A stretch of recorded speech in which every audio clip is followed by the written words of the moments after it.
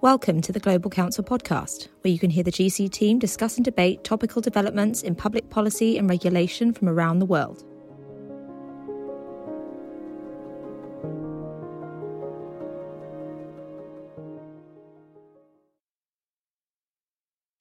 Hello, everyone. I'm Elizabeth Beale. I lead Global Council's work on climate and sustainability. And today I'm joined by Giorgio Corbetta, who is our senior associate in the energy team. And today we're going to be discussing stranded assets and the industrial strategy. And why it's important, what you need to know, what you might be confused about, and what's the way forward in terms of addressing this important issue. So, Giorgio, welcome today. Thanks for joining for the discussion. Before we dive into the details, let's talk about what stranded assets mean. I'm sure a number of people listening have heard that term, maybe in relation to coal, but maybe some people also have never heard it at all. So what does it mean and why do we need to know about it? Yeah, so that's a very good way to start. I think we can start with the definition that's given of stranded assets by the International Energy Agency, which defines stranded assets as those investments which have already been made, but which at some point in time before the end of their economic lifetime are no longer able to be basically profitable as a result of climate policy. So this essentially means that the operator of the asset is stuck with an asset that is no longer making money and therefore not able to basically break down nor make basically profits from the original investments. When it comes to energy, we can indeed say now that stranded assets go beyond coal. As for instance, if you think about it, the great majority of natural gas power plants in the European Union are also supposed to be to be basically phased out by 2050 if Europe wants to become really carbon neutral by that time. Okay, so I hear you. What we need to think about is obviously the term stranded means, left somewhere with nowhere to go, and that this is affecting more and more of the energy sector, not just coal. But I have to challenge you a little bit. Usually you typically think of something being stranded when you're caught off guard or your ride didn't pick you up on time. Shouldn't energy companies have seen this coming? Why are they getting caught out and having assets stranded when we've, seen the climate crisis ahead of us and there's been regulation increasing over the last years? Yeah, you're very right in this. I think that the write-in has been on the wall for a long time. And in particular, it is also very true that fossil fuels in power generation have been increasingly pushed out of the market by cheaper renewable energies over the last decade. And it is only last year, I would say, that on the other side, renewables really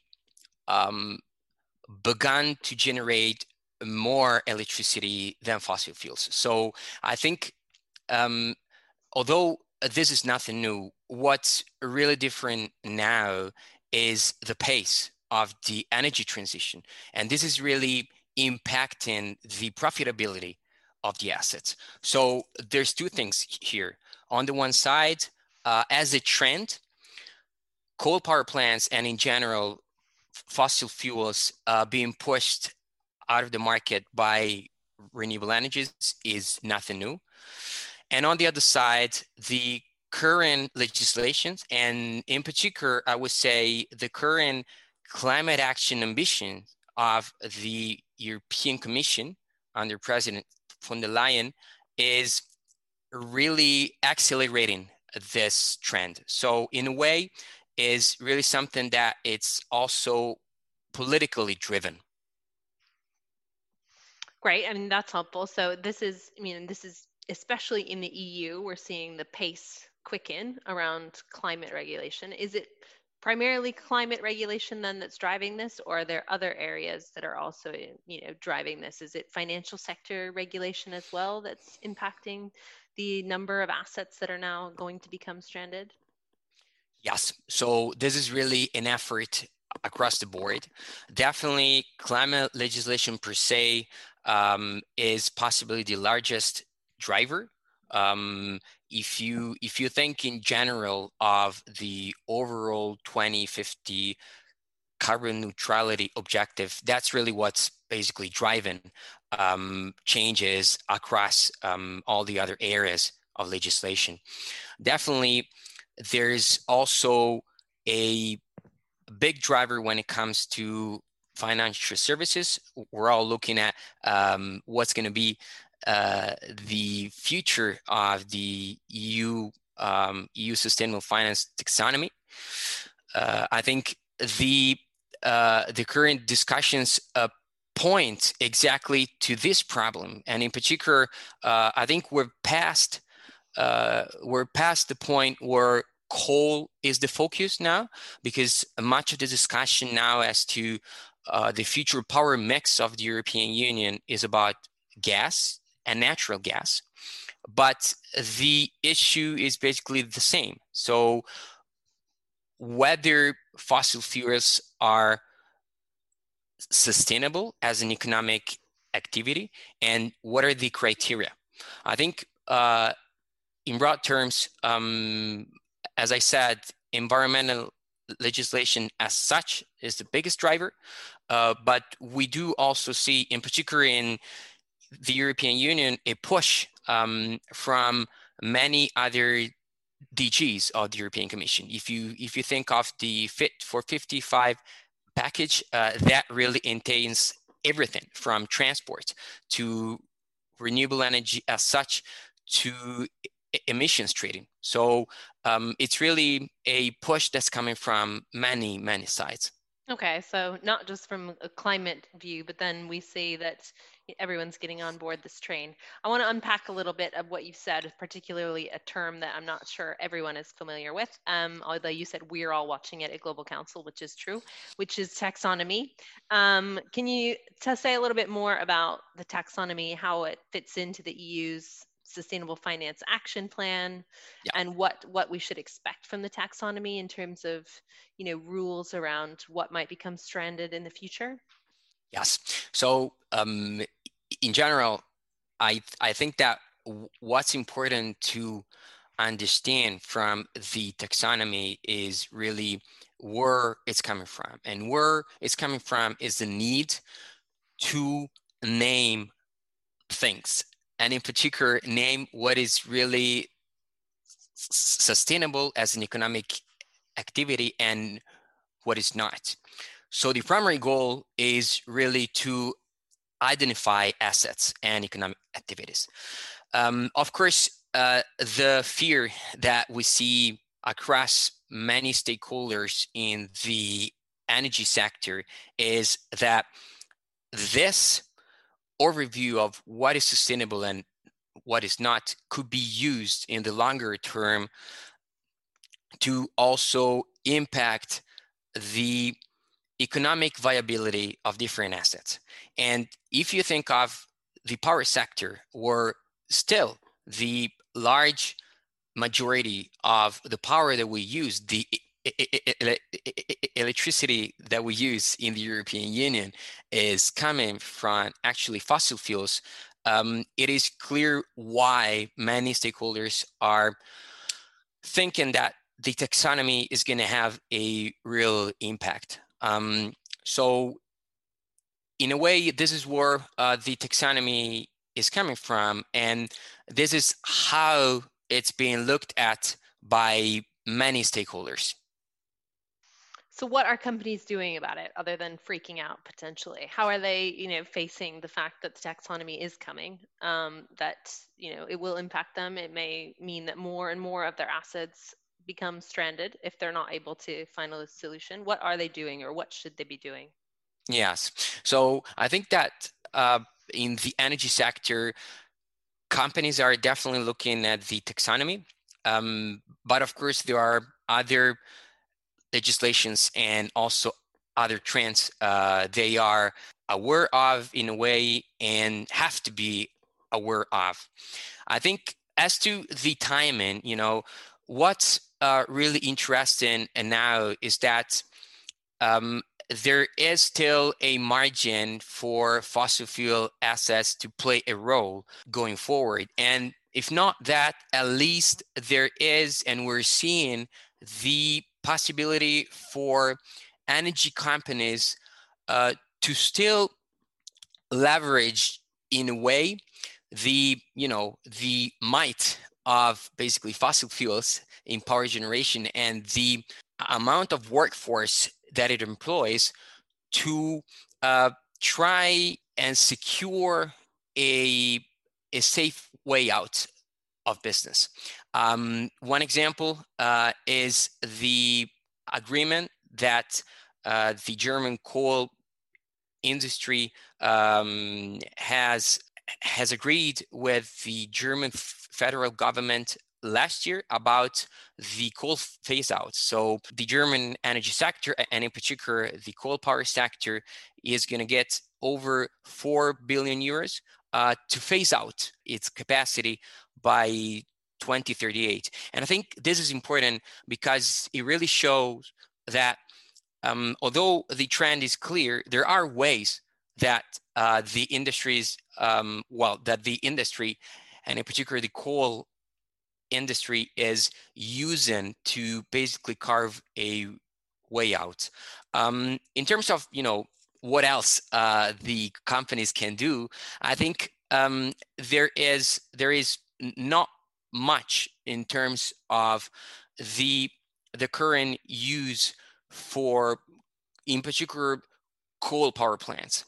I think it's interesting to understand that if the European Union is really serious to become carbon neutral by 2050, there is only 5% of the fossil fuel power generation capacity that's installed now that could be there also in 2050. So this is really pointing to a massive change.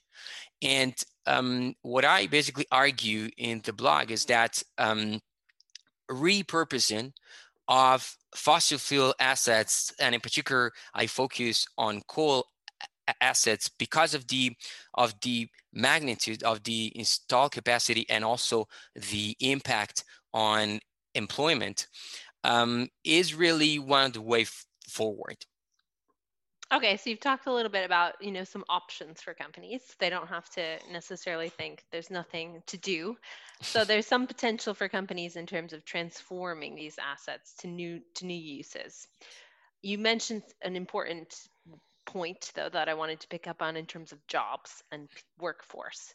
So, while there might be options for companies in terms of using the physical infrastructure in a different way, what does that mean for the workforce? So what are we talking about? We've heard the term in the EU, just transition, that I think came about in around COP24 in Poland, with the idea of protecting Polish workers and Polish coal workers from the transition away from coal.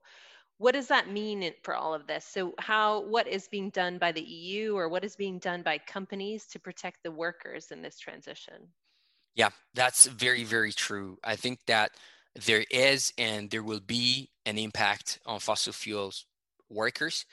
The European Commission has calculated that 400,000 people work directly in coal and oil and gas activities in the European Union, but over 230,000 of these are in the coal sector. So these people are also, as you were mentioning, largely concentrated in Eastern European countries such as the Czech Republic and Poland.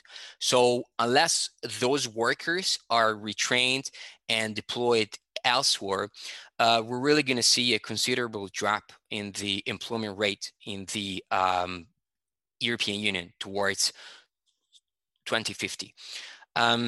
What the European Commission has done was, in fact, launching the Just Transition Mechanism, which is a program whose objective is really to ensure nobody is left behind in the energy transition. It is a program which is endowed with 80 billion euros across 3 different schemes, and it will run through 2027.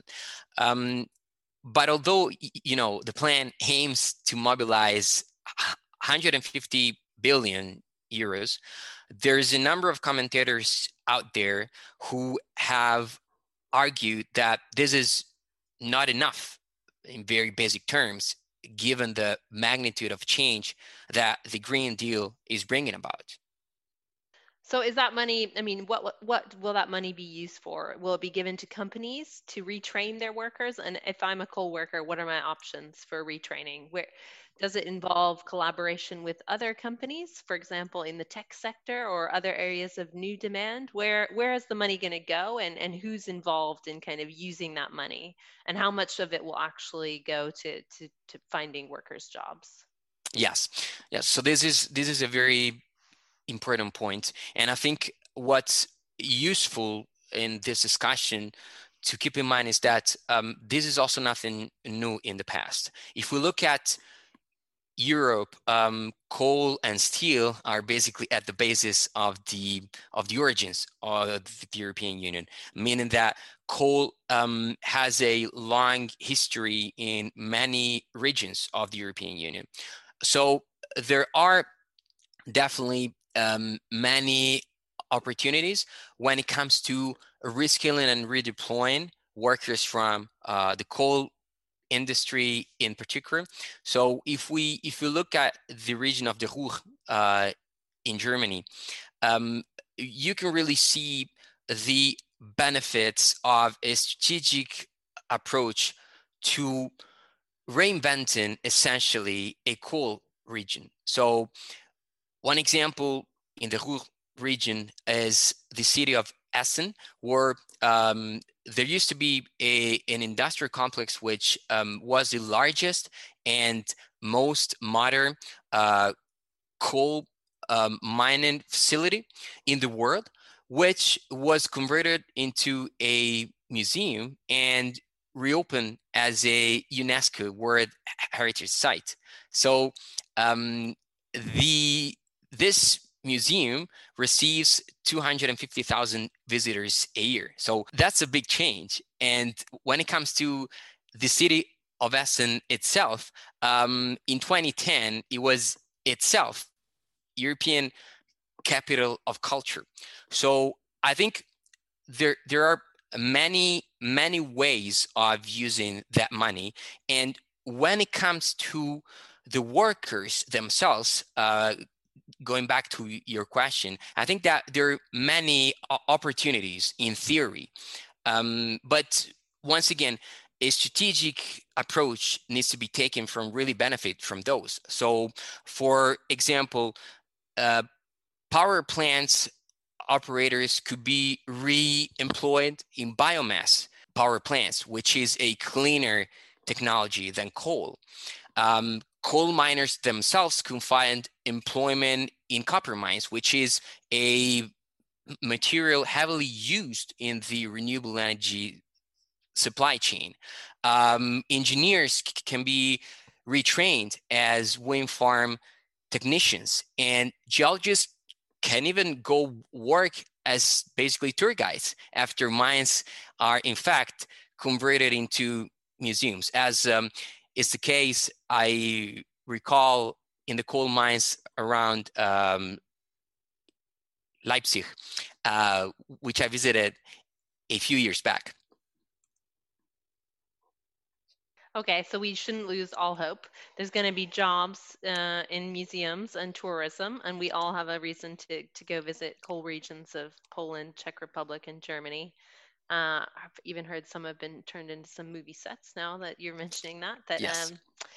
So great. And what is the EU considering doing about all of this? So we've talked a little bit about the EU funding for just transition, but with the industrial strategy, which you've gone and explored in your blog, tell us more about how the industrial strategy might aim to tackle some of these important issues and reduce the pain of stranded assets.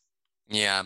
So what is interesting, I think, about business in ingenuity is that it usually gets there before policymakers do. And this is exactly what happened with fossil fuel assets repurposing.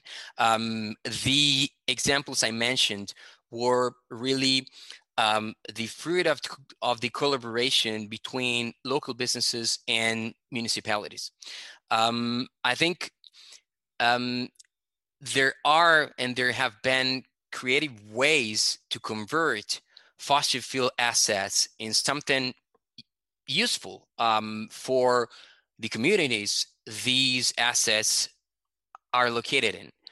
I think what the European Union, and in particular the European Commission, in the context of the industrial strategy, could do is basically recognize that if these initiatives were organized in a consistent way, that would ensure they add value in the longer term. So the EU industrial strategy could provide exactly this by creating a framework enabling the development of skills, also facilitating access to funds, and supporting the scalability of the repurposing industry.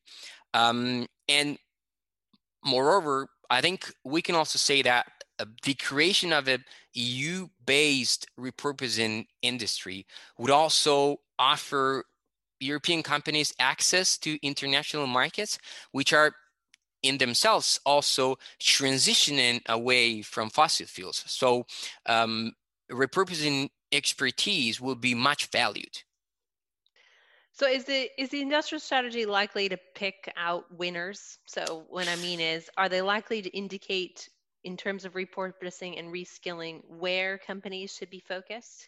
Or are they likely to leave that up for companies to decide themselves and just set a pool of funds? How will it work in practice?